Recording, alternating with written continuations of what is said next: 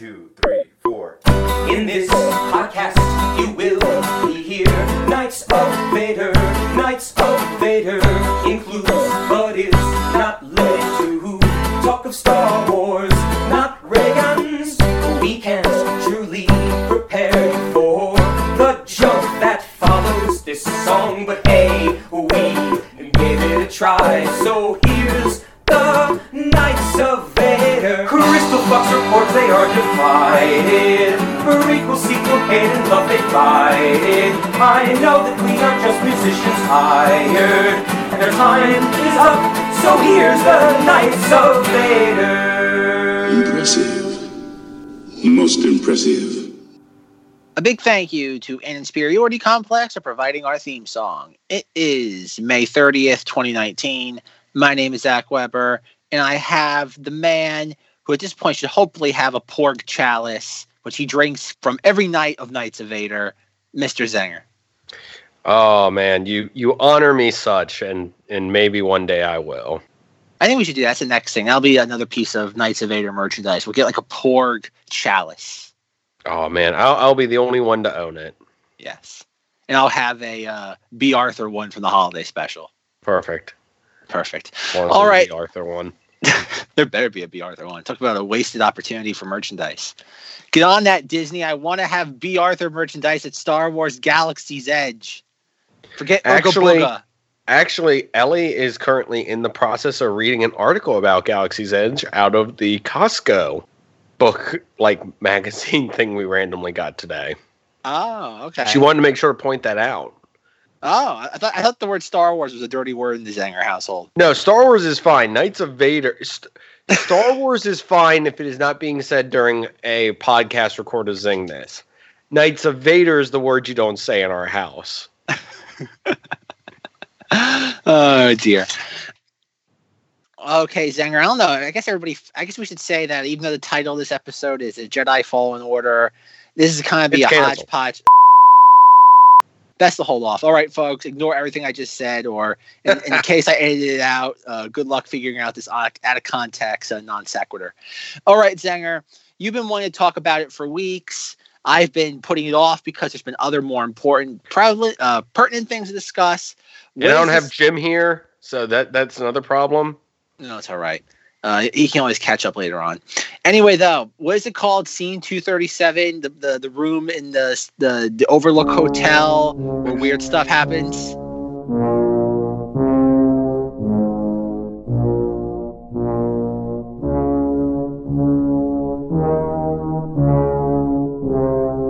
You're awful. What's it called? I'm looking it up real quick just so I can be sure I'm getting it right. I'm calling it Scene 237. That's gonna be my Scene 237. I think you're incorrect for some reason. No, I'm never incorrect on this podcast. As we've stated in previous episodes, according to the thing I watched, it is Scene 38 reimagined. All right, I was close. I was only off by what? A few 199 scenes. Yes, I don't think there's that many scenes in any movie. Maybe Endgame. Maybe Endgame. Maybe if you put them both together. Maybe. Just maybe. All right, Zenger, do you want to explain to our audience what this is? So this has been alluded to, I feel, a few times on some episodes. And I think it's finally going to get discussed now. There is somebody went and did a fan recut of the fight between Obi-Wan Kenobi and Darth Vader, of course, in Episode 4, A New Hope, when they're on the Death Star and everything. And they do a lot of, this was done by somebody who wasn't super high-end, but was high-end enough to do some really good stuff, I feel. And they basically recut it to where it looks a lot more cleaned up than... It looks like if this scene were shot with the prequels in mind. And I kind of always, ever since the prequels, kind of had this joke in my imagination that they were flipping around and doing all this crazy stuff. It's just every time they went to it, it always was cut away from.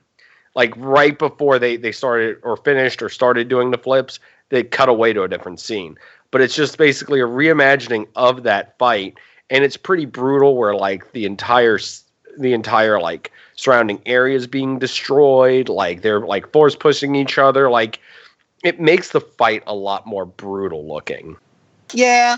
It tries to make it more dynamic. Also, another thing I like, and even though this kind of goes against me with my prequel, depending on the day of the week, hatred or enjoyment of it, it intercuts a lot of stuff from their fight. Like you hear like the voices of like them fighting before and like quotes and stuff, like playing over certain scenes. So it makes it to where if they were to do like a recut of New Hope again, this would be something interesting to have as a part of it in that sense. But I'm sure Zach's going to poo-poo that immediately. So Zach, Go ahead. Begin to poo-poo. Oh, yes, poo-poo. Oh, what's my other buzzword I always say on this podcast? Disenfranchise. No, I think someone in the Facebook group, Knights of Vader Facebook group, check it out. I posted it there. And I show up in a couple of places, like on like my Google homepage is like buzz articles. I guess I type Star Wars enough into Google now that it knows what I should be looking at. And I watched it. And first and foremost, I just want to say it on the record. I as a technological feat or as like a fan project is definitely is impressive. I'm not taking that away from it. It's very slick, is well produced, but the thing that bothers me, and it kind of goes back to like how it should have ended with the whole Last Jedi thing, where there's actual idiots out there that would have liked Rey and Luke Skywalker to play baseball with the laser bolts from the walkers. There are people out there that, honest to God, think this is how as weird as it may sound, considering how everybody did was complain about the special editions during the 90s and 2000s with Jorge Lucas. It's amazing that if you look at the comments for this video on YouTube, every single one of the comments is like, yeah, they should edit this into the movie. And it's like, oh no, people, no, for so many reasons, no. And that's the thing that kind of baffles me with this, is that people, for some reason, I think it's cool. Again, it's a fan project, but to actually think this should be like incorporated into the film, I don't want to say it's heresy, but it's maybe one or two steps away from that. I just like it because does it fit in the movie with the rest of what's going on in the movie? It would not at all.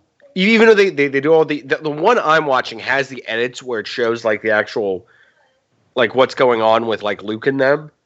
So it's kind of cool because it cuts back from them, so you know exactly where it is. I don't know if like there's another cut where it's just straight this scene.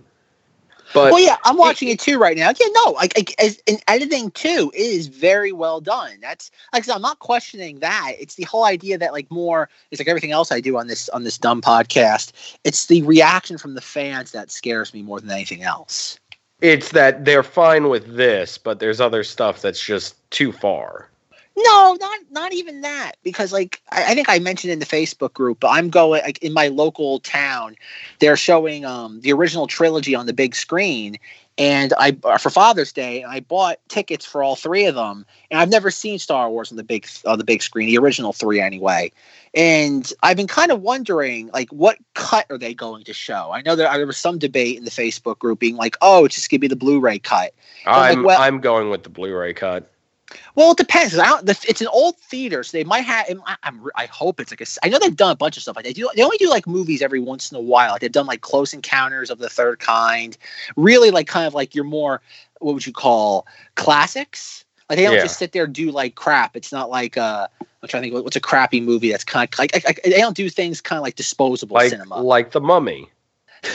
Which one? Like The Mummy. 1999 was a fun year for movies, but no, that may not be the year I was talking about. May or may not have been. Yeah. The Tom Cruise Mummy's worth watching too, folks. It's goofy, but for a completely different reason than the Brendan Fraser movies. But no, so like I've been wondering like what cut are they going to show? Because if you know your different like edits of the original trilogy, there are so many different versions of those, even prior to the 97 special editions. And there's 3, isn't there? Lucas, probably no. There's like officially there's like maybe 3, but Lucas kept like messing with those films so many times. Every time those films got released, because back during, again, I don't know how much people. Okay, sorry, I forgot. There's a few more later where it's like minor touches.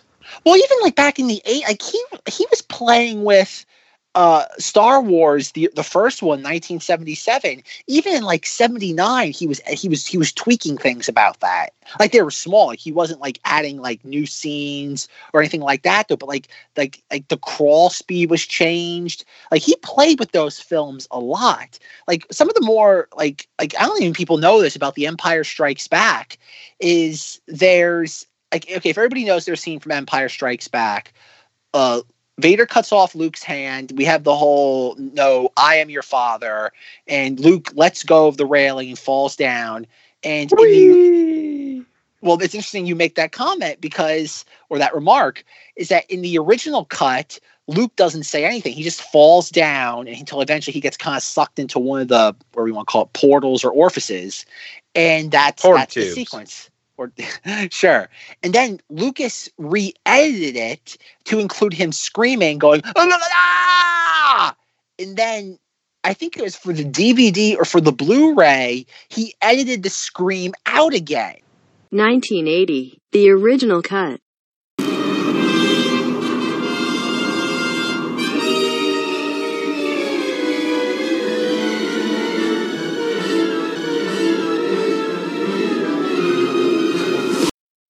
$1997, the special editions cut.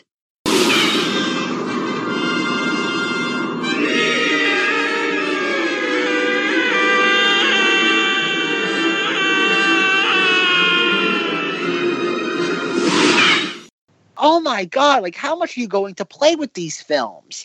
And that's why, like going back to the thing I'm going to be doing on Father's Day, I'm curious as to what cut of the film, because you could also get the whole thing where it's him sitting there and Vader screams no when he picks up Palpatine.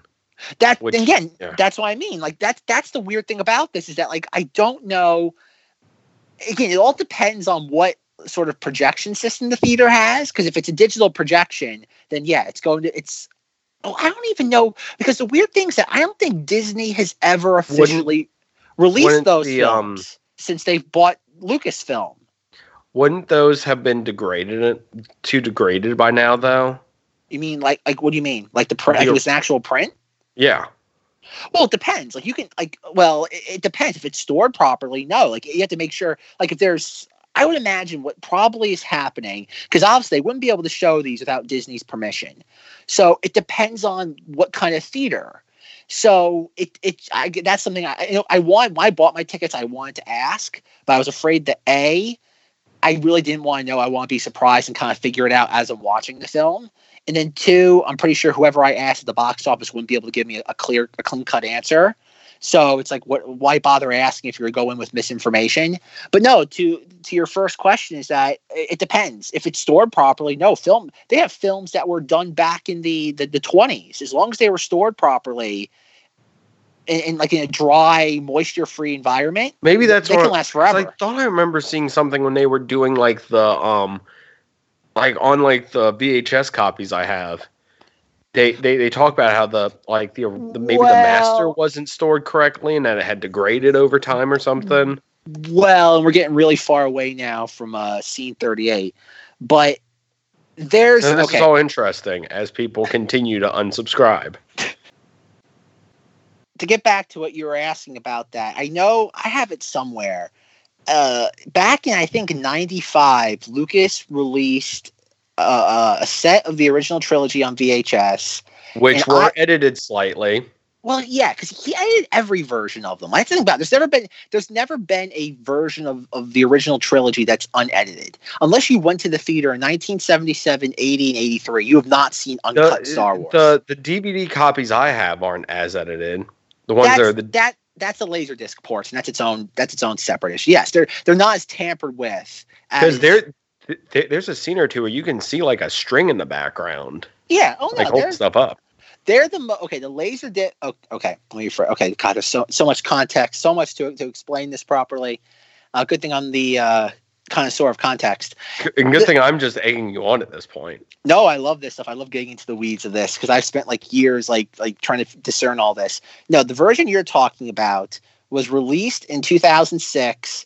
It was released with another release of the original trilogy on DVD in 2006. And these versions, the Laserdisc ports, are the only really official versions of the unaltered trilogy on DVD. And what they are is they're ports from the Laserdisc versions that Lucas produced, I want to say either in the 80s or the early 90s, probably the late 80s if I had to guess. And they really are they were not remastered, they're just straight up just a port. So the quality isn't great for more reasons than one. And those are the only official versions of the unaltered films on DVD. Everything else is either it's a fan restoration project or something else of that ilk. Yeah, because there's the VHS ones that came out in the early 90s that they did a lot of touch-ups on, to where there was stuff that was touched up. Yeah. And fixed. And then right after that, they did the special edition, where we all know what happened with that. And then the special editions have had, there's been the first time air on DVD, then the Blu-rays. And I think there's one more somewhere floating around in there too. Well, that's the weird thing with this, is that going back into what you were saying, the ones you talked about, the last time unaltered in quotation marks, because we've already said, Lucas has messed with these films since every single time they've been released.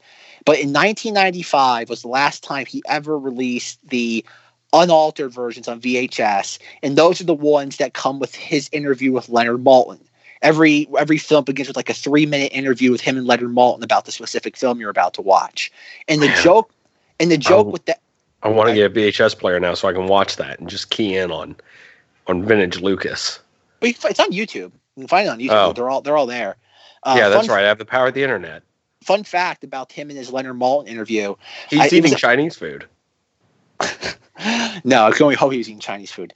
But I remember there was once on Twitter, Leonard Maltin said that interview he did with Lucas was like over an hour long, he said. I think he said it was an hour and a half long. And on those VHS tapes, they only include about, I think, 5 to 8 minutes before each film. And I think he said there's over a half an hour's worth of additional part of that interview that Lucasfilm never released. He could never figure out why. He says it wasn't even it was a bad interview. He says there was a lot of information there that even he didn't know as a film historian, Leonard Maltin.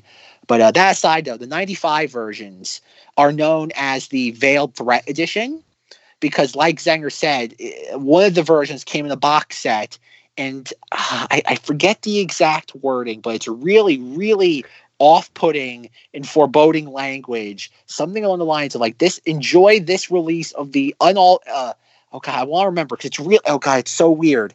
The language he used, or the PR department. It's enjoy this final release of the unaltered trilogy in its original state. And it was this is weird language to include with this, because at that point, nobody knew the special editions were coming. Yeah. Or at least in the sense of the fans didn't know that. Lucas probably knew what he was doing by 95. But yeah, that was and that became the Veiled Threat Edition. It was okay, something bad was coming, just nobody knew what it was. And nobody knew after that with the special editions that Lucas was basically going to take the original non-special editions off the market for the for the indefinite and foreseeable future.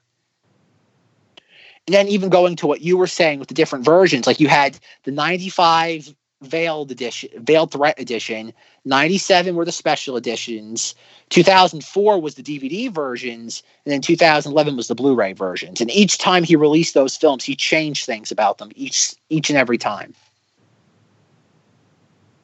Yes. And I think I've always wondered this, and I've not found any articles documenting it, but I could have swore he changed things, even though this is not original trilogy oriented. I could have swore he changed things in the Phantom Menace 3D version. I could have swore I only saw that once, and I wanted. I know he changed stuff in the Blu-ray version. Well, he changed in the DVD, from the DVD to the Blu-ray. He changed it. Yes. Well, I'm not even sure about that. He might have changed things even in the DVD. Because I know he added one or two scenes. I know, like you said, in the Blu-ray, I know he added things to the Phantom Menace. But he might have done it as well to a lesser extent in the DVD version. Because if you remember correctly, the Phantom Menace came out on home video in April of 2000. But I don't think the DVD came out until either later that year or 2001.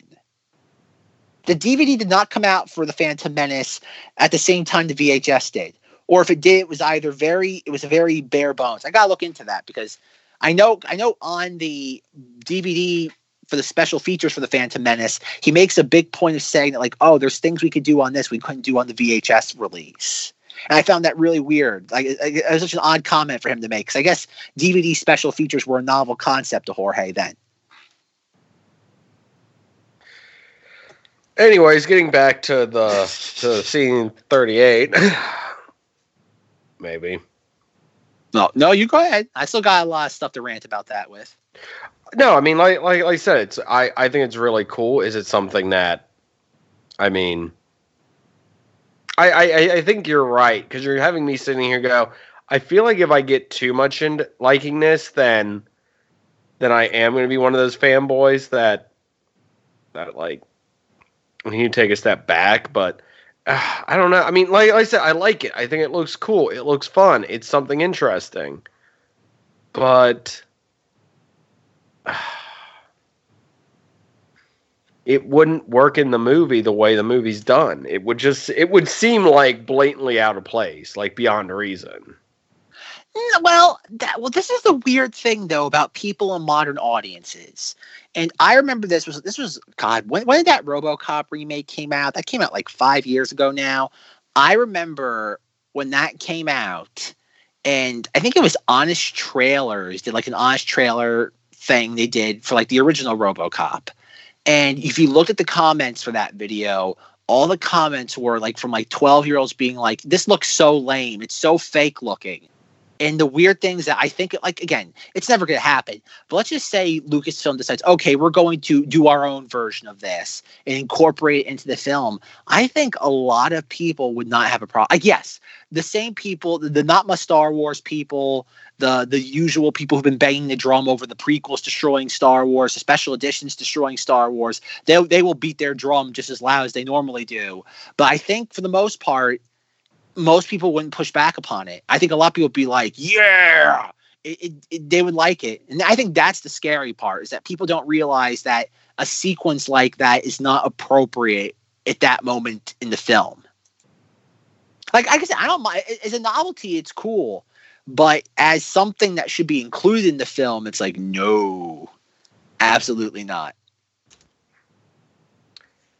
See, I don't want to say I agree with you, but I actually do really agree with you on that one. You understand my perspective. I understand where, I mean, it's cool to watch. It's cool to, like, I guess headcanon know that that's the way it exists, but would it really work in that scene? Not really. No, because this is another thing that I'm kind of baffled by. It's the passing of the guard sort of thing, too. What do you mean by that? It's Obi, like Obi-Wan's the old hero. Luke is the new hero, and it kind of takes away to show that Obi-Wan was that capable. Well, that's the weird thing too. It's a lot of what like your interpretation of all these characters are, because there's this weird thing going on in Star Wars right now. And it ties into like what was going on during the hype for The Force Awakens and The Last Jedi. Is like if everybody was around for the prequels, for the rumors about The Force Awakens, everybody was convinced that Luke Skywalker was going to show up during the Starkiller base duel with Kylo Ren and save Rey and Finn. And it's like, would that have been cool? Yeah. But like what they wanted from Luke was basically doing what Obi-Wan and Qui-Gon do in The Phantom Menace. They wanted him flipping around. They wanted him twirling, leaping. They want him doing that. And it's like, folks, watching a 65-year-old Mark Hamill or a CGI Mark Hamill flail around is not entertaining. Never mind, it does not fit into what that character should be. Like if you want to see an old man CGI mannequin flop around, go watch Revenge of the Sith with Count Dooku. Like they very crudely just painted Christopher Lee's face on a CGI double. If you want that, there it is. And it's so obvious that it's not Christopher Lee. But I think that's blatantly obvious. It really is. Like if you know what you're looking at, you can tell it's not a real person that's like hopping around. But clearly, like then going to The Last Jedi, it's like people say, oh, that Kylo Ren, Luke Skywalker thing is a cop-out at the end. And it's like, why? Because you should be twirling around and flipping around. And it's like, oh, no, folks. Again, for the same aforementioned reasons about The Force Awakens, why that wouldn't work. For some reason, the Star Wars fan base just wants to see old Jedi characters hop around. Like, I don't get why that's a thing. But I guess that's what people want. And that's, maybe we'll get into a little bit too if we run out of steam with this thing though. But it's a weird thing in Star Wars now that we're kind of just, it's like instant gratification with Star Wars. People want this, we're going to give them that. People want that, we're going to give them this. And it's like, okay, I guess that's the new buzzword with Star Wars, instant gratification. But at the same time though, it's kind of like not the easiest thing sometimes isn't the best thing to do. But I guess I'm a grandpa in that sense. I'm out of touch with the youngins. You're out of touch with the youth. I really am. It's like, okay, it's fine. I interact with some older people, senior citizens, like where I volunteer, and like they're all like for the most part like in their 70s and 80s, and I tell them like, yo, you're gonna be like you're kind of lucky to be dead in 20 years because like I have at least another 60 years on this planet, and Lord knows even longer with medical advancements. I don't want to live that long. Like this, all this stuff about the global warming killing us in 12 years. It's like good. If I take up smoke, can I make it come faster? It's like we need to put an end to this. Like the sooner the better. It's like enough. And I'm saying that from the perspective of a Star Wars fan. Forget about all the other problems the world has currently. No, I mean, Star Wars. I don't like to always get into the debate of how Star Wars can be a toxic fandom, but. It really is. Like we wanted so much to change, but then we wanted more. We wanted stuff to change, and then we got it. And yeah, we weren't very happy with it, or people weren't happy with it in the end. But I don't know. Well, okay, let me give you some examples. I'm looking at I found the main video. It has 6.4 million views. It's from a channel called FX It in Post, obviously. Special effects, fix it in post. And here are the top 3 comments that are upvoted. Number 1 with 8.7 thousand upvotes. Now imagine what these guys could have done with a Disney budget. Clearly you can infer from that. Imagine if real fans imagine if Disney put money behind real fans. Clearly Last Jedi. Real sets. Fake people. Well, again, it's clearly a jab again, not my Star Wars. Not my Star Wars. Second most upvoted comment with 602 upvotes. Wow, that's a nice discrepancy there. 8.7 thousand to 602. Can you imagine how the moviegoers in 1977 would have reacted to a scene like this? People in the audience would have literally pissed or crapped their pants. Number 2, or pardon the pun, the problem with that second comment is people in the audience, this never would have happened in 1977 because A, you couldn't have done it because there's no technology, but let's just ignore that for the sake of the argument. And 2, it wouldn't have been appropriate. It would have been jarring. Like it really would have been so, like, think of all these movies that we look back at that really didn't click with their audiences the time they were made. And it's like, oh, wow, that was ahead of its time. That's what happens when you do things. If you make something that's so jarring that it doesn't fit in, it doesn't work. There's a lot of movies out there that just like that should have gotten recognition, but didn't because they're just they're not products of their times. It's either because the filmmaker was thinking too far ahead or audiences weren't ready for it. Think of something kind of like Marty McFly in Back to the Future. It's like you might not like it, but your grandkids will love it. And is it grandkids or kids that he says? I guess it's kids. Yeah, I think it's kids. Yeah, and that's what it is, though. It's like this wouldn't have worked in 1977 for many reasons. And first and foremost, it wasn't applicable to what was happening in the sequence. Old man Ben Kenobi doesn't do that. Darth Vader doesn't do that. Even what Vader does in Rogue One, it's a very much like Vader doesn't hop around and fling his lightsaber around. He literally it's fish in a barrel. Yeah, that's what the ending of Rogue One is. He's very much in control of the situation the entire time, and it's just pure power over the situation is what he's doing. Exactly. And you can even look at it too under the lens of like Star Wars lore, is that he's a Sith Lord feeding off the fear of these like dozen fleet troopers, and their fear and horror is feeding him, and it's just loud. And he's not moving. That goes to the brilliance of the Rogue One hallway scene, is that Vader's not even moving in that scene as if like unnaturally. Like that's one of the best parts of that entire sequence, is that every single time he flings that lightsaber, you can feel the weight. You can feel this kind of the inertia of his arms, and how every single time that like, and really where it's at its most defined is like right at the end, right before kind of like the door closes off, and you see him, and it's just how he's moving. You can feel that every movement he makes is labored. There is weight and power in each stride he takes. And yet in this, there's a weird sort of, it's like a fluffiness to all this in this scene, Reimagined 38. Like it almost feels like these characters are more like specters or apparitions. They don't feel like there's no weight to them. And yes, that if like that first comment said, if these guys had a Disney budget, sure, I bet they could have kept refining it until it did look that way. But at the same time, though, even if you do refine it, at the end of the day, you really shouldn't get anything too far removed from what we got in 1977. Like, if Lucas wanted to do something like this, he could have done it. He could have done it in 2010. Like, if these guys can do it in 2019 in their backyard and garage, Lucas could have done it with probably $30 million in 2010. Easily. And the third comment is, the third most upvoted comment with 374 upvotes is, never underestimate the power of fans with money. This is platinum material, which it is. I that's the one comment I can agree with. It is, as a fan production, it is aces. It is very well done. Well, it's okay because see, we got this, and then we also got the Star Wars. The one guy working on that, the Vader thing we already discussed. Yes, the Shards of the Past. Yeah, and now he's working on he was working on episode 2 of that. So, I mean, is this something else that we got to sit here and that like, but I mean, we're comparing apples to slightly different apples, though. I feel.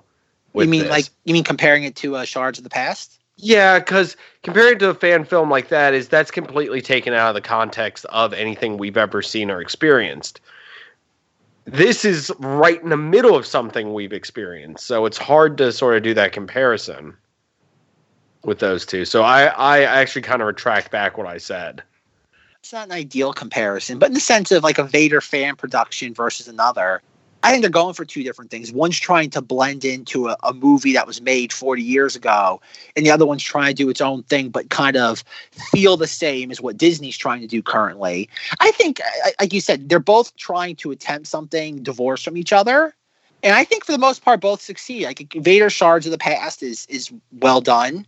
And this is well done for what it is. Mm-hmm. But I think the key aspect of this is the fan reaction. Yes, there are people looking at Vader Shards of the Past, but nobody's looking at that saying, oh, this is so much better than what we got in the ending of Rogue One. Whereas people are looking at Scene 38 and being like, oh, this is so much better than we got in Star Wars 1977.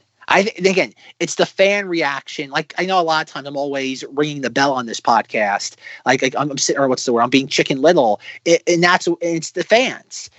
Everybody forgets you have a brand new generation of fans that have grown up on Vader yelling "No!" throwing the Emperor into the chasm. You have a whole new generation of fans that have grown up on Star Wars being overly slick, and that's not, again, I technically fall into that category with the prequels. But at the same time, though, the prequels, as much as everybody likes to sit there dump on those films, even to this day, the prequels knew how to kind of rein it in a little bit. Disney lives at everything dialed up to 11. And that's where it's kind of look what they're doing with Galaxy. What was that thing we talked about? Galaxy of Adventures, the little where they're retelling Star Wars. Oh, yeah. Remember that? That's what I'm afraid of. The same people who are saying that Scene 38 is better, or it's I'm never saying it's better.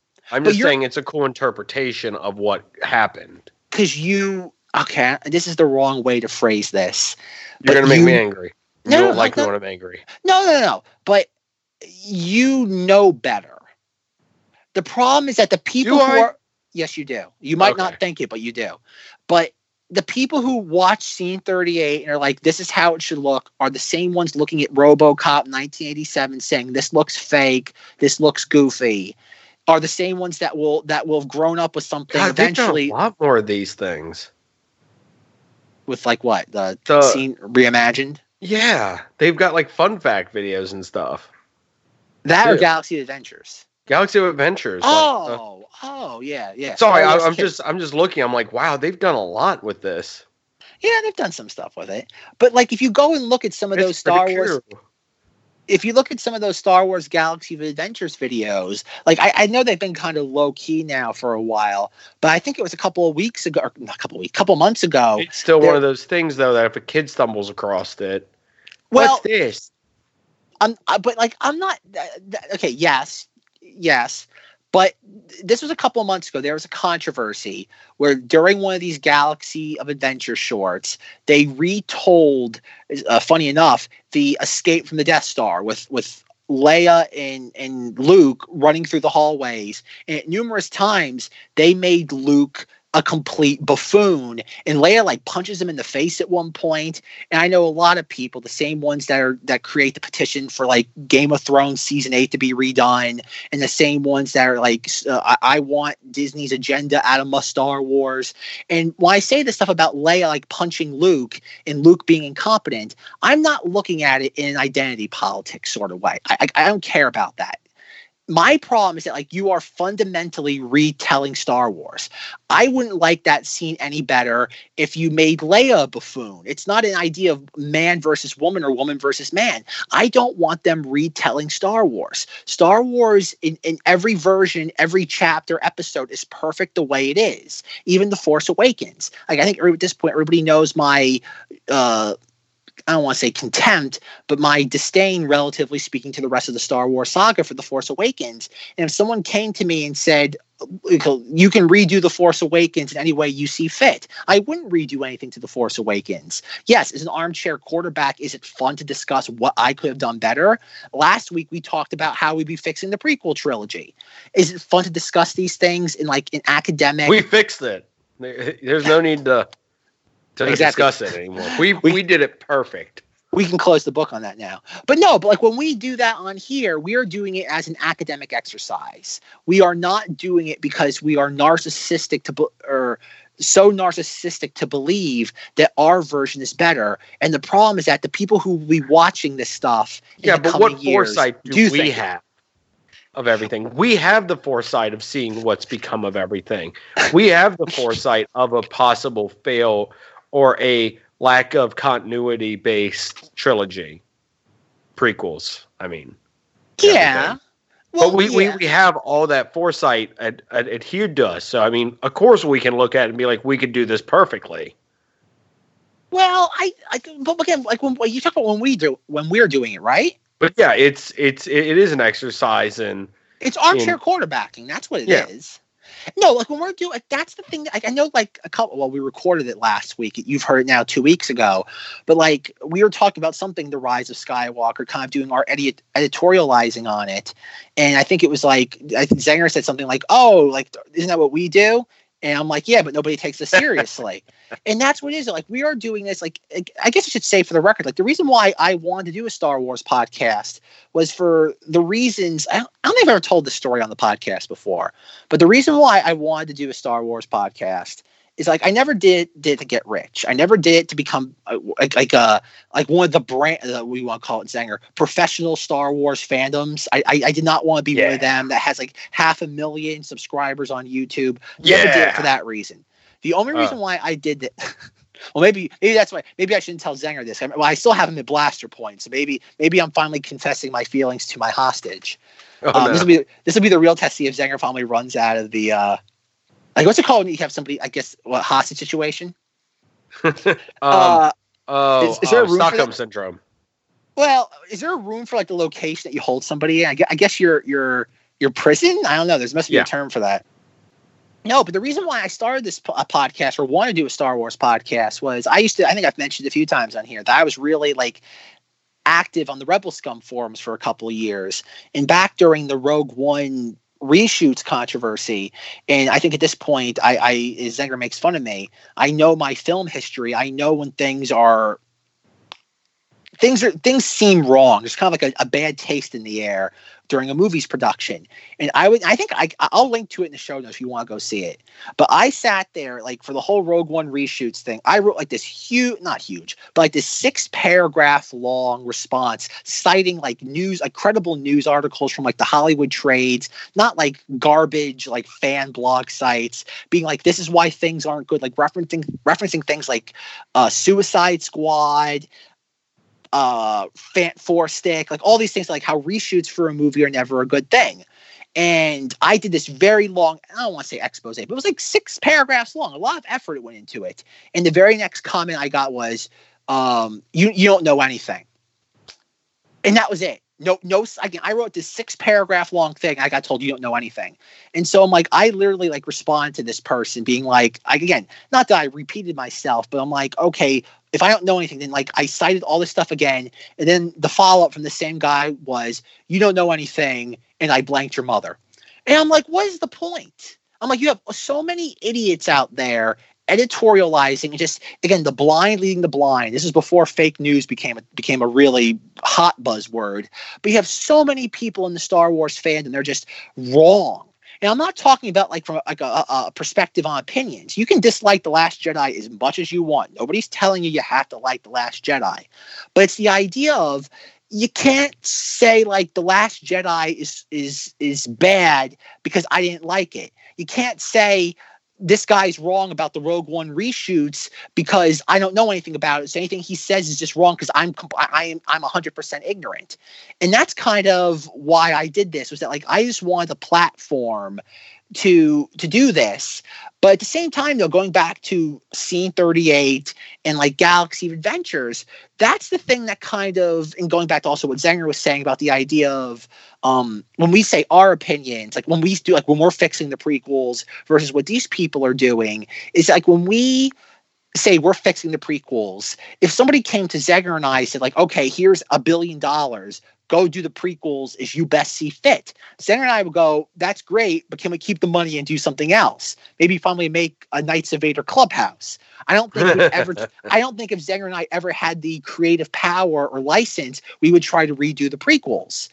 It's the idea that like these people, I imagine if the guys who made Scene 38, if Lucasfilm went to them and said, like, we want you to do this, we're gonna give you an unlimited budget, we want you to add this into the film, they would say they couldn't sign the dotted line fast enough. And that's the problem, is that people out there think they are better than Star Wars. They think they can do it better than the maker. And I mean that in the sense, in both a literal and a facetious sense in Star Wars term of the maker. And I think part of it is not just with I don't think it's toxic Star Wars fandom. I think it's the narcissism of today's culture, is that everybody thinks they can do it better than what came before them. And I don't think that's true. I think if you gave somebody all the money in the world and said, we want you to make another movie like Star Wars. Again, think of all the times Disney has tried this. Look at all the times every studio has tried. Look at like we talked about earlier with The Mummy. Like 1999's The Mummy with Brendan Fraser was a surprise hit of 1999. And then in 2017, Universal tried to make The Dark Universe. And because everyone's about universes now. Exactly. But the point is that like just because you can pour all the resources into something doesn't mean it's going to work. It doesn't mean it's going to become iconic. And I think that's kind of the same thing that it's going on with Hollywood. And that's part of the reason why Hollywood's even more reactive than when it was 20 years ago. And it was even not as bad as it was even 20 years prior to that. We keep getting further and further just reactive and figure we have to give people what they want or else they won't come. No. How you get people on board is predicting what you think they're going to like 2-3 years in advance and giving it to them before they even know that they want it. That's what good marketing and idea generation stems from. It's not giving people what they want in the immediate sense. That is essential, especially when it comes to movies. Movies are designed 2 years prior to release. If you're making things for contemporary audiences, you're going to be behind the curve basically 2 years perpetually. And that's why it's so weird. Like, that's the reason why some things like the Marvel Cinematic Universe clicked when it did. It was ahead of the curve. Think about it. The Avengers came out the same year as The Dark Knight Rises. When the summer of 2000, like Zenger can tell you, in the spring of 2012, everybody kind of assumed The Dark Knight Rises was going to be the biggest film of 2012. Right, Zenger? Like, that was the it movie. Man. The good old days. But you agree with that, though. The Dark Knight Rises was the one that everyone was kind of anticipating more than the Avengers. Yeah. And then guess what? The Avengers comes out, and guess what? All that 4 years of dark, gritty comic book sequel with a realistic thriller vibe went out the window as of May 4th, 2012. It went all out the window. That's not to say that The Dark Knight Rises wasn't successful. It was. But the Avengers blew it away. Because guess what? Kevin Feige, Marvel Studios, and them all predicted what people wanted before they even knew they wanted it. And that's why the Marvel thing is becoming stale now, both in the sense of franchise building amongst movie studios, and even Marvel, is that cinematic universes aren't it anymore. Nobody knows what's going to be popular 2-3 years from now. And that's kind of what we're in with Star Wars. It's like, think about it. A year plus from now, we're going to get the Cassian Andor series. A character, by the time that film came out, died 4 years prior in canon. It's like, who cares? That's not new. Star Wars should always be moving forward. Even if the story takes a couple of steps back, continuity-wise, like the prequels did, it should be moving forward, and in a sense of just like how things change. And that's why I have my disdain for The Force Awakens, because it was an opportunity to take a giant leap forward with cinematic culture, and JJ brought it back. And that's why I really kind of hate him as a filmmaker, is that he had an opportunity to do something that really nobody else could have done. It's such a seismic event like Star Wars Episode 7, and he pondered it. He, honest to God, pondered it when he had, I don't want to say he had complete creative control, because I can only imagine the amount of committees they had breathing down his neck in 2013 and 14. But he had the power to sit there, do something, and he squandered it because that's just who he is. Off the soapbox. I mean, you were getting pretty high up there, but I was just letting it ride. Thank you, sir.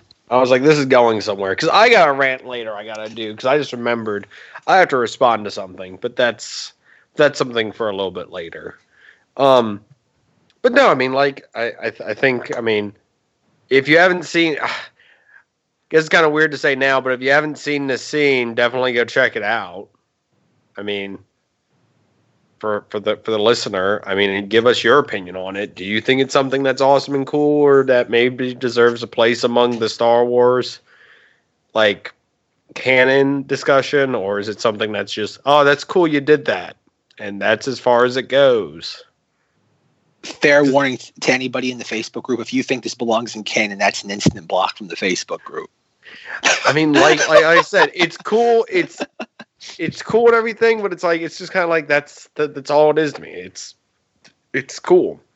And for the record, I'm only joking about the instant block. You're allowed to have any opinion you want. The only time, I think Zenger agrees with me on this, the only time on this podcast we've ever said we don't want you as a listener is...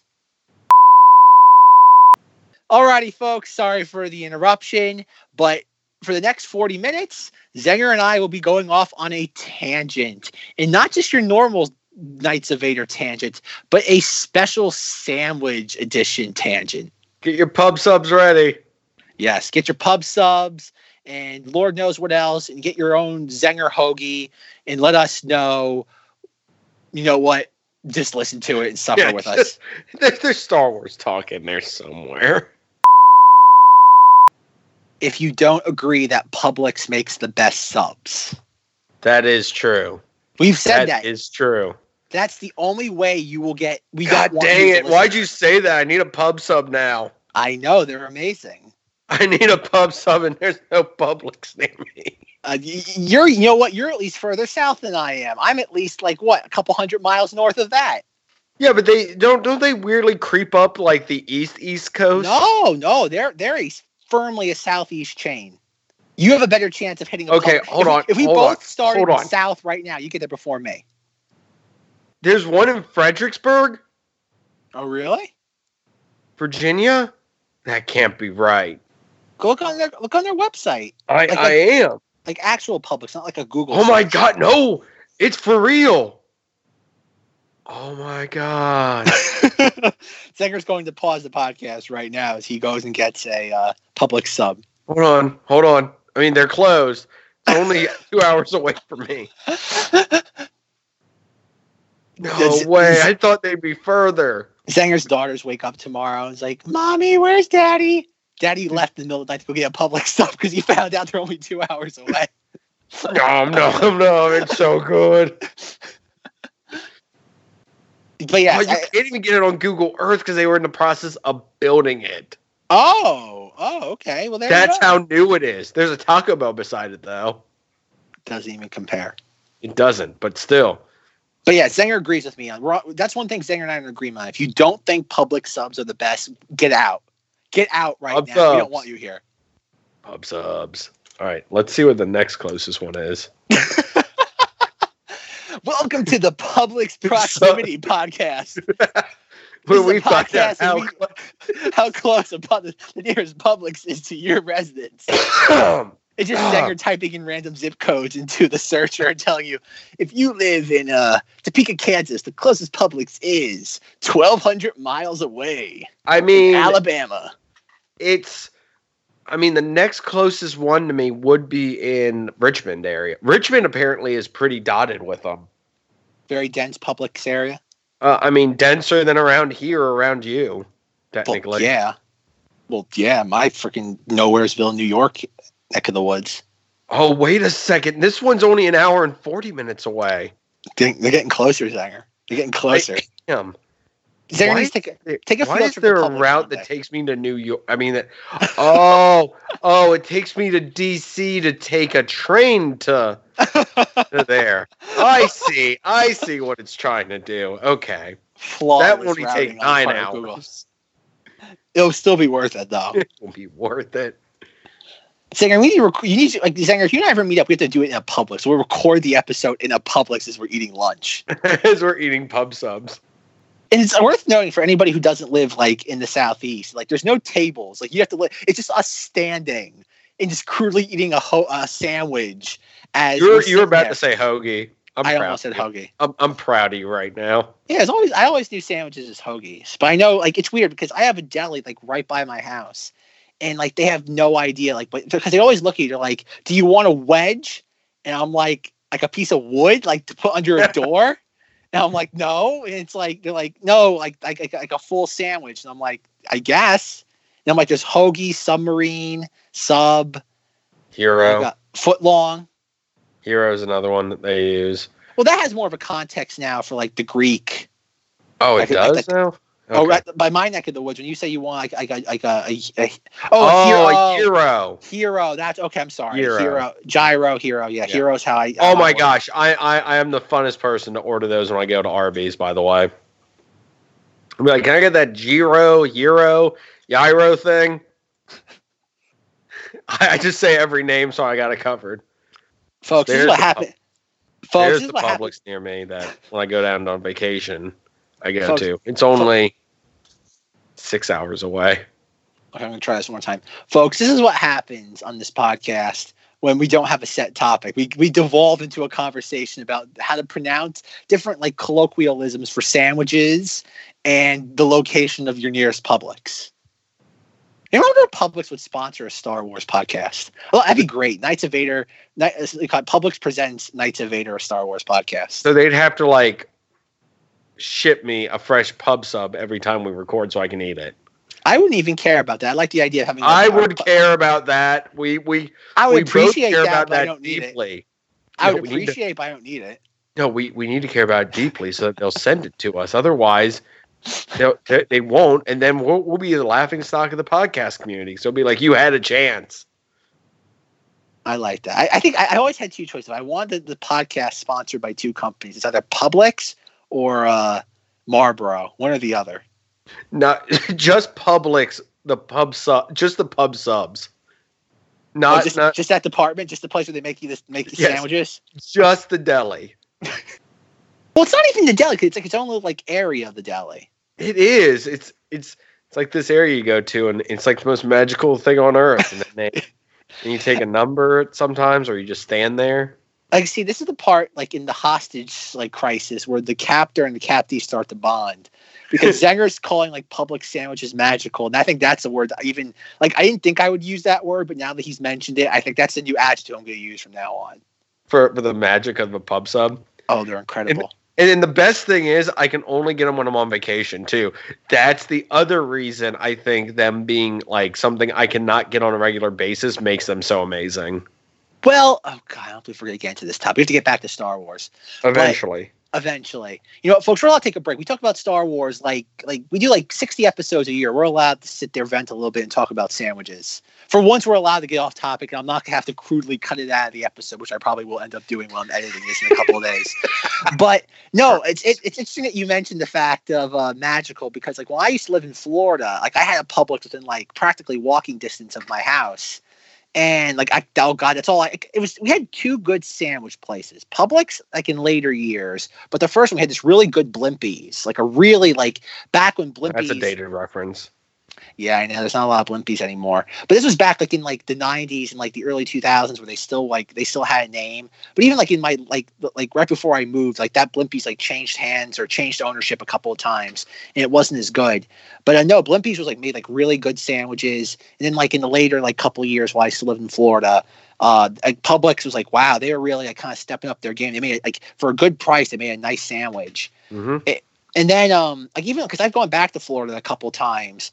And since I used to live there, and every single time I do that, like I have to, like at the last two times, I actually had to like sneak away to like and get there to order a sandwich and eat it while nobody, like, the people I was around with didn't know I was doing it because whatever we were doing, like there was never time to go to Publix.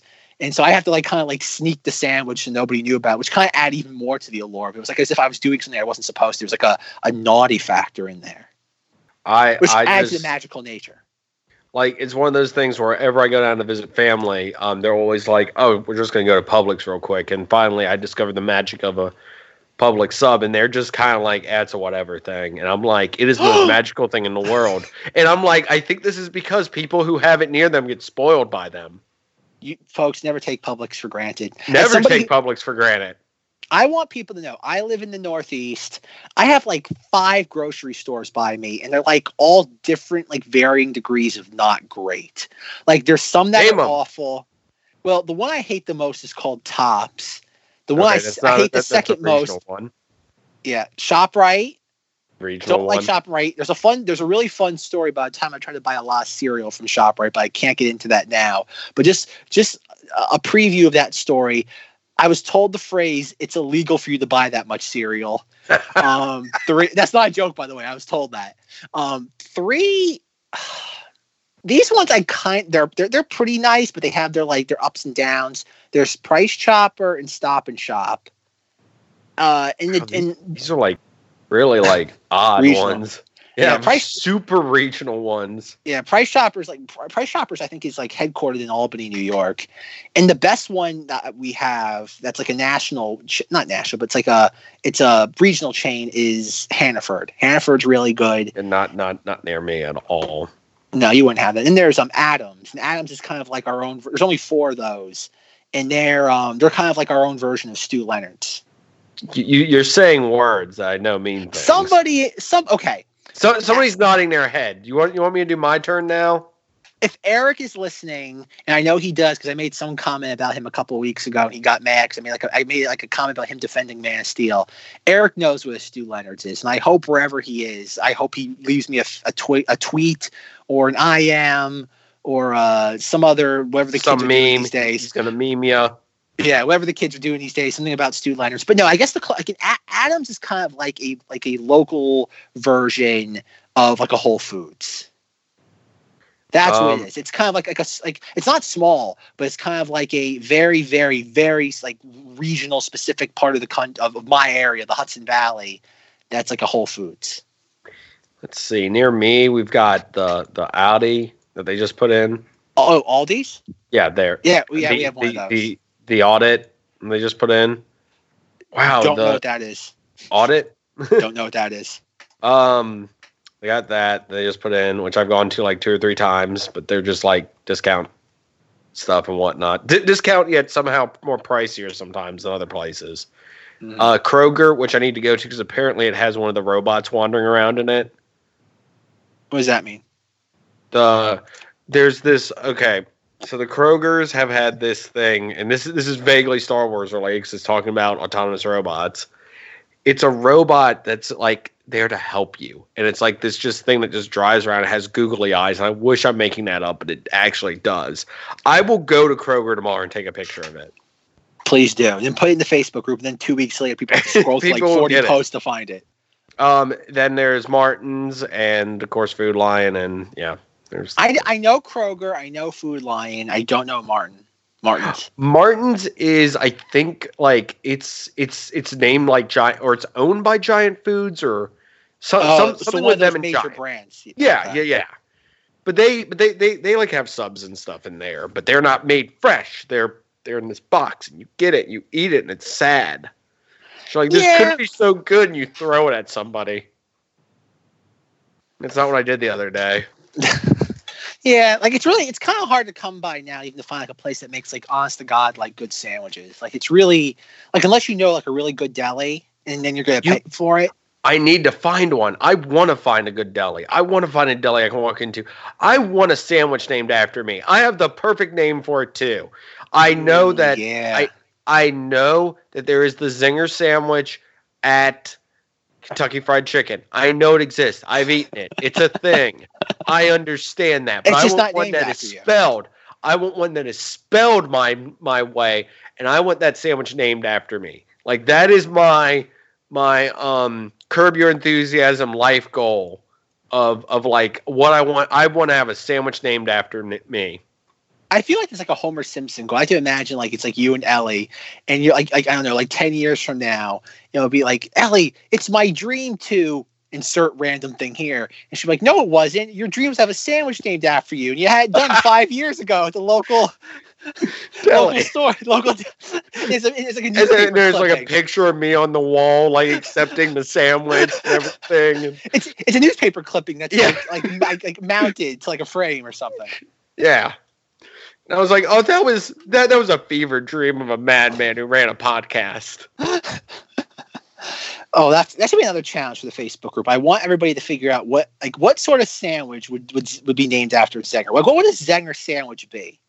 I have my own interpretation, but I want to see what you guys can come up with, because I will get friendly with the deli around here. I need to find a deli, then get friendly with it to get it named after me. That's a fun idea, Zenger. It's like a life goal. I like that. That's something we can all kind of get behind.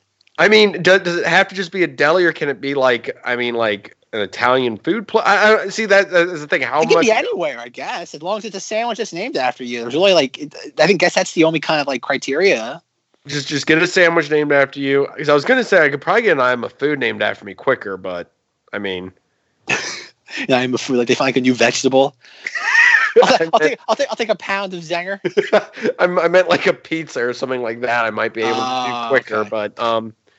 But no, I mean, I want that done now. I want to get I just feel like I just got to go into some place and just eat there constantly, but always have them customize the sandwich until eventually they just go, you know what? To make it easier, we just name the sandwich after you. You have to move to like New York for a couple of years to find like a deli and just keep going. Because I can see like on the Travel Channel being like one of those things like man versus heart attack and eats like 18 like pizzas at once. And it's like, yo, we have this sandwich called the Zenger. And it has like pastrami, roast beef. It's got provolone, a pickle wedge, a pickle spear. And it's like all topped with like 4 things of like fried mayonnaise balls. And it's like, we call it the Zenger. And it's like he watches like kind of like morbidly obese man on like Food Network like try to like eat it in one bite, and like that's why I like to imagine it's something like that. It's some like horribly unhealthy like food item. I would not have it any other way, to be honest. If it doesn't give you a heart attack, it's not doing its job right. If you do not have complications after eating it, it is not the right sandwich for you. Then the sandwich comes with a warning from the Surgeon General. It does. I'm going to point out, I feel like there should be, it's some kind of spicy something. Got something spicy in there. Something with like what? Like was that ghost peppers? Maybe like a little bit like some ghost pepper flakes or something. I mean, it could, but I'm just saying. I mean, like maybe like it doesn't come with just regular mustard. It comes with like the extra spicy mustard or something. Like, gotcha. Trying to figure out. I don't know. I need to put some thought into this. I don't want to do this just off the top of my head right now. This is something I'll come back to in a week and maybe have a conclusion. And we'll also be able to respond to people in the Facebook group on this. Just like I'm going to respond to with the Vander-class Star Destroyers are chump change compared to the superiority of the Imperial-class Star Destroyers. Putting it out there. You mean Vantor? Yeah, what did I say? You said like Vanderpump or something. I don't know. All I'm saying is they are obviously superior. They are larger. Understand they have more blah, blah, blah. But no, the ones were designed for war. These were designed to keep the peace. Of course, they're not going to be as armed, but they're going to be just as freaking deadly. I forget why I was looking. This is a couple of weeks ago. Yeah, because you posted this, and I'm like, I need to respond to this. No. I think that was Jerry. Jerry in the Facebook group did that. Yeah, but you posted something on Twitter that sent me into a blood rage as I was trying to get a sandwich named after me in a deli, and that's why I don't think it happened that day. There was one of those memes comparing the Venator Star Destroyer, and I think it was. I'm trying to look for it right now, and it was like comparing. It's like Venator Star Destroyer versus a girlfriend, and it's like can store 40 like oh god, what was it? Can store 400 like StarCraft. Girlfriend can store no StarCraft. It's like has dual bridges, one for like a command bridge and one for like coordinating. Oh god, starfighter assault. Yeah, because they were basically that's the thing. You're comparing a battleship to an aircraft carrier. Essentially, that's what you're comparing because the more modern the Imperial Star Destroyer is more of a battleship, whereas the Vander class was more of a like aircraft carrier because it was designed to basically carry tons of small transports and stuff, and of course, starfighters and everything. Whereas the other one was not designed for that because they did not need that gigantic arsenal of starfighters. Sorry, Ellie just walked by, I think. Hey, Ellie! Oh, poor Ellie. She get dragged into this now. Do you know it's my life goal to get a sandwich named after me? She's not responding because she knows it's just feeding into the craziness of this situation. Folks, she just gave me a look. I got a look. Good. Oh, no. See, the worst part is she'll get the sandwich named after her. Oh, that's even worse. She'll steal your thunder. No, because her legal name would be King Zinger. And so the sandwich would be named the King Zinger. I hate you, Ellie. You know what? In all honesty, I think that's a fair enough trade. I think getting a sandwich named the King Zenger is actually pretty cool. Yeah, but she'd hold that over me. See, she'd point to the newspaper clipping on the wall that has her holding the sandwich and me crying in the background. Now that'd be great. Now that's the sort of thing that you can't just that's gold. It's this kind of thing you can't make up. It just kind of happens. Okay, I have to find. I tried looking for this meme. Okay, what was it? Venator versus girlfriend. Yep, found it.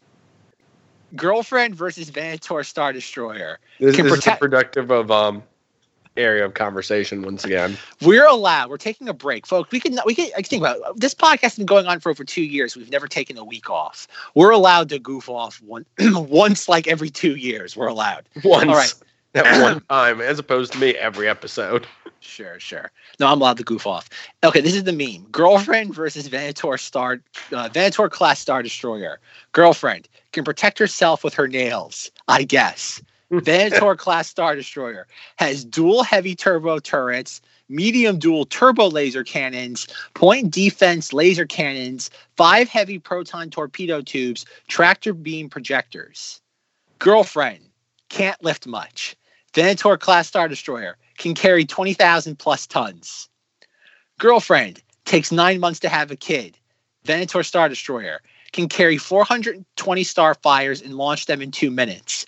Girlfriend needs food. Venator has 2 years of food aboard.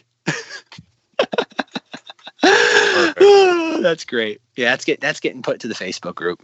That's getting put right now. Folks, if you want to know when we record this, just look at when this get posted to the Facebook group, and you'll know. Oh. You'll know. As I post to the Facebook group for like the 800th time. I feel like sometimes I annoy people. They'll see I get a notification on Facebook. They're like, that's that jerk from that Star Wars podcasting group that I follow. I'm sorry. It has superior shields. It is a battleship versus an aircraft carrier. I think that's a pretty good comparison. In the sense of like what you're saying.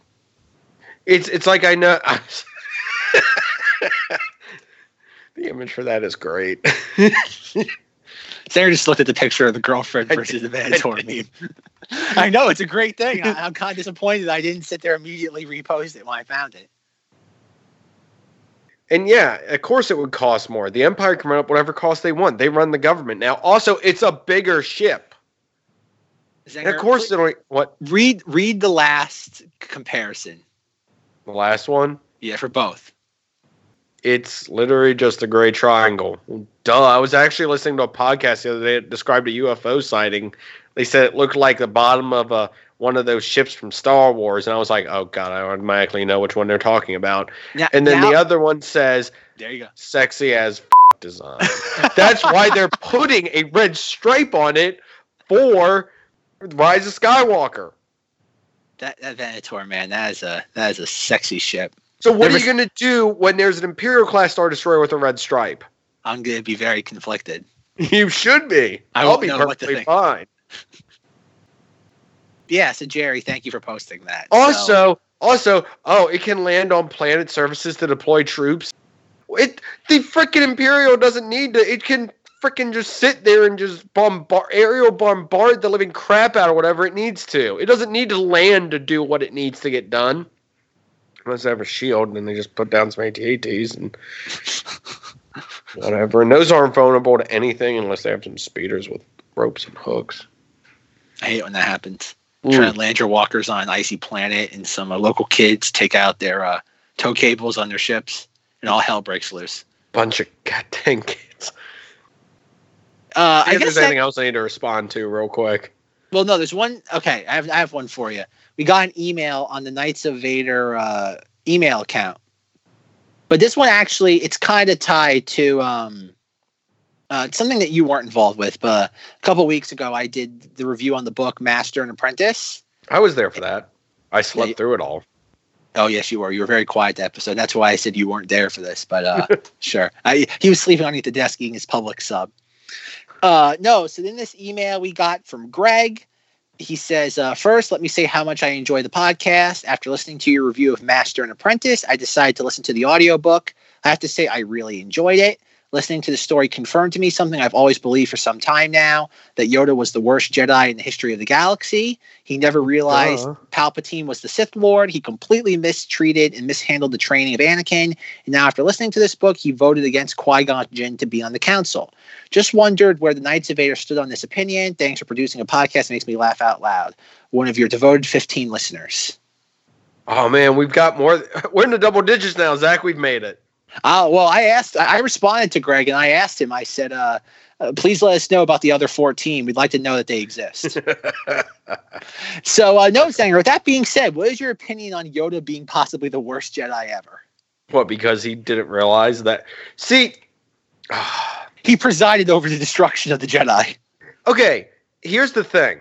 I'm not trying to be rude to Yoda and everything or anything, but he's the best Jedi that we have knowledge of and our experience, see. But we're very ignorant. Yeah, we are. We're very ignorant. We only, it was who was the coolest Jedi back in the day? Back during the original trilogy. We only had 3 to choose from. Exactly. And now that we don't have 3 to choose from, there's people are oh, Mace Windu was awesome. Or, Kit Fisto was awesome. Ki-Adi-Mundi is awesome. See, we have all these. Exactly. We have all these other peoples to choose from now. That one that looks like a shark head. Yaddle. There we go. No, Yaddle's Yaddle's the other Yoda species looking thing. Did you ever hear the story about George Lucas and Yaddle? I'm going to hear it now, I bet. It was either Dave Filoni or Seth Green asked George Lucas during a meeting about Yaddle. George Lucas's response was, "I don't want to talk about it." Which is possibly the greatest response you could ever ask for from George Lucas about Yaddle. Okay, so we also want to put forth this other idea real quick into the fandom.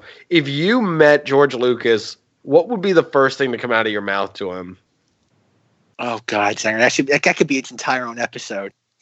We could do it later, but just off the cuff. Oh God, okay, are we talking about like facetious or being like genuine? I have to be one or the other. Well, okay. For me, I couldn't. Again, if I actually ever saw George Lucas, like I probably couldn't stop like shaking his hand.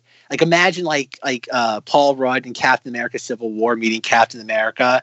Oh man, I'm still shaking your hand. Yeah, it would be that. Because thank you for thanking of me.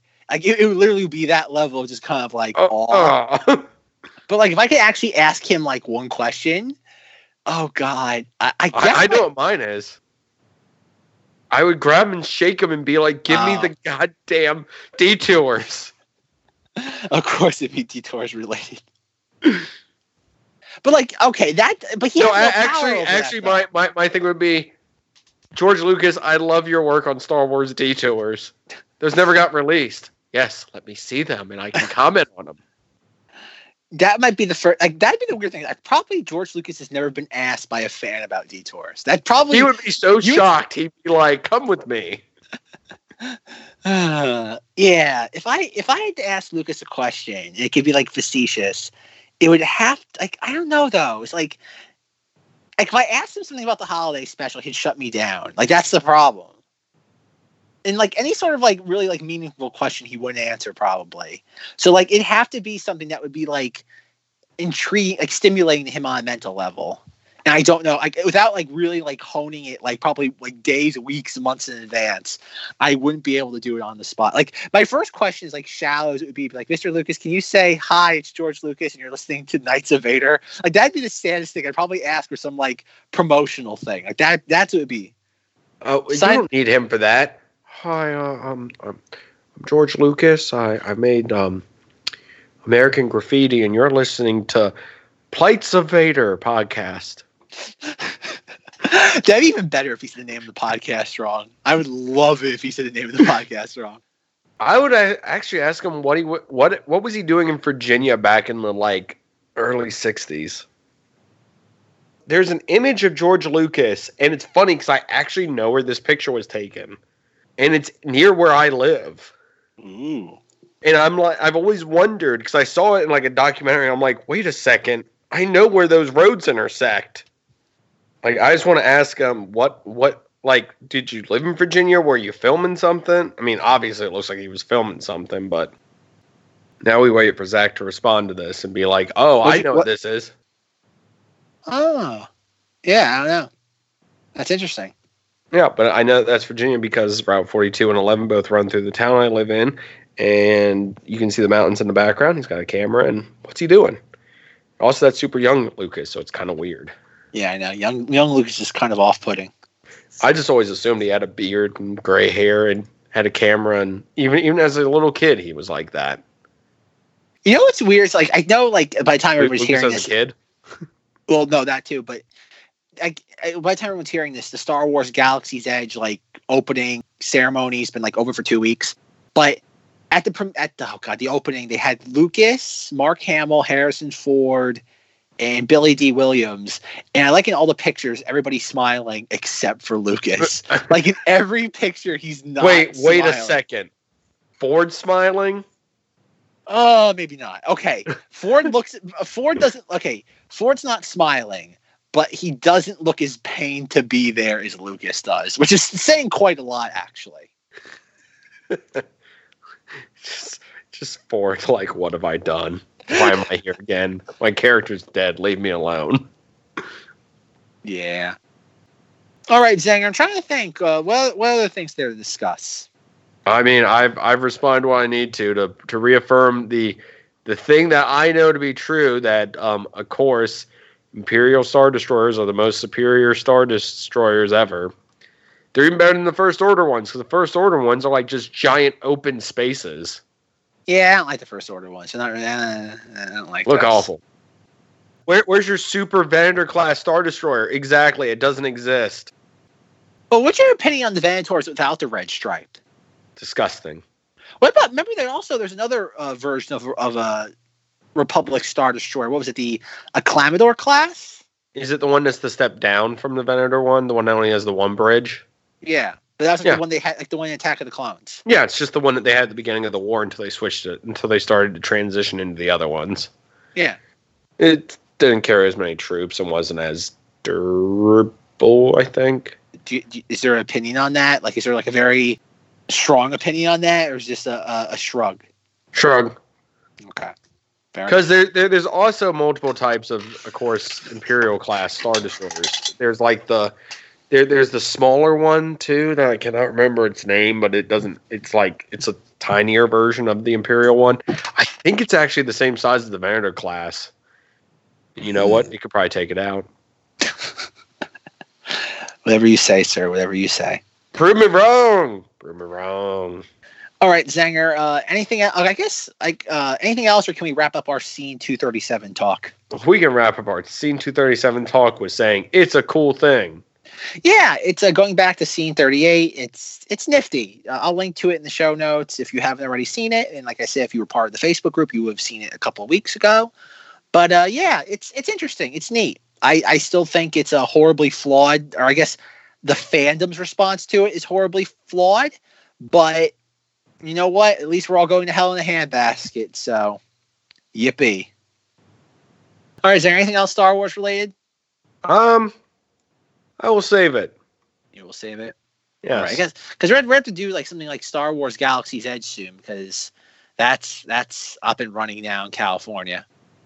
Zanger might be able to get a public sub, but he's not heading to California anytime soon. Oh wait, no, of course they don't. I'm not going there. They don't have pub subs. Exactly. So we have to wait for the one in Orlando to open. Then we can kill two birds with one stone. We can ride the Millennium Falcon ride while we're eating a public sandwich. I will have multiple subs, just constantly just be eating pub subs. As you're flying the Millennium Falcon. Yes, I will get stuff on that console. So it concludes this episode of the Knights of Vader, a Star Wars podcast. Check out the Facebook group. As we've already mentioned numerous times, type Knights of Vader in the Facebook, and you will find us waiting for you. Find us on Instagram, KOV Podcast. If you like what you hear, please rate, review, and subscribe to us on iTunes or whatever podcasting platform you're currently listening to us on. Thank you to An Inferiority Complex for providing our theme song. Check out the show notes to hear more from them.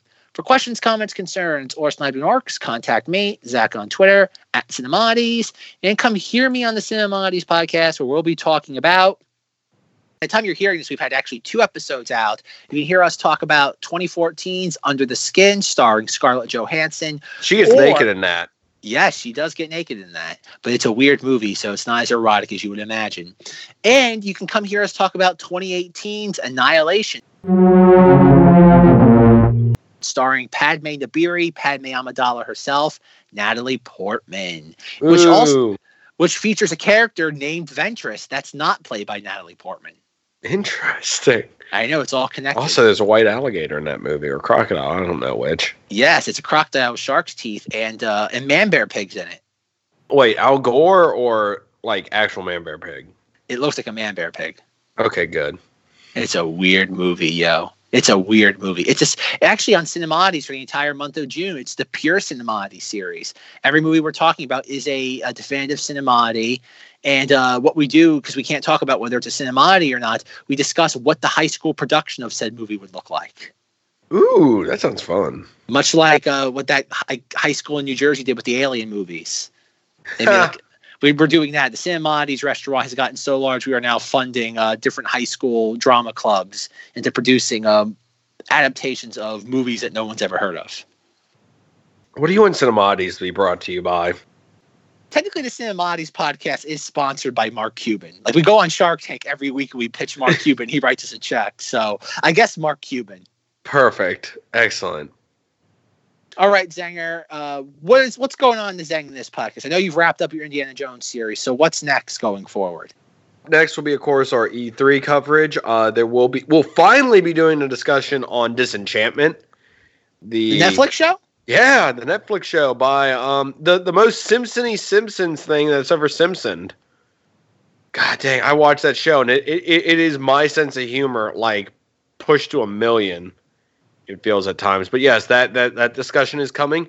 Along with, by the time you're listening to this, there should also be an episode discussing the Teenage Mutant Ninja Turtles and the Batman thing.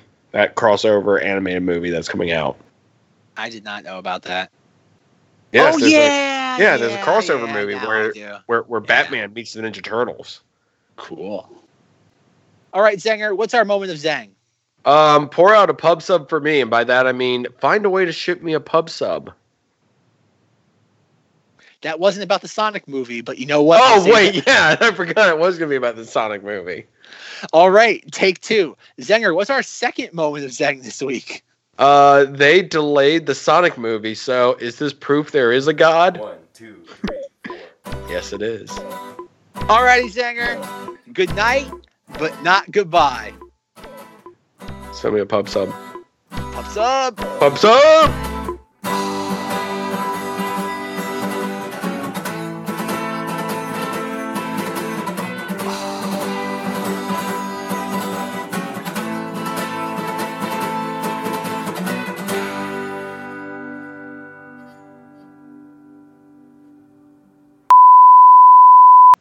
Oh my God.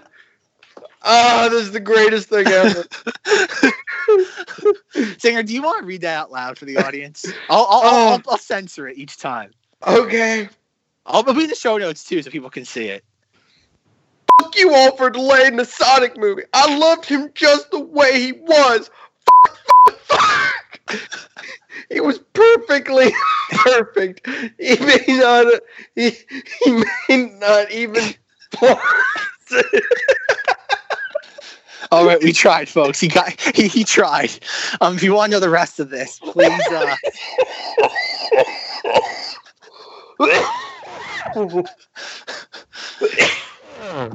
If your speakers aren't already blown out, folks, I apologize. Oh man. He may not even cross in the movie anymore. Is this what you wanted, nerds? I'm fuming. Fuck. I'm foaming. Fuck. It's hard to read when there's tears in your eyes. Laughter.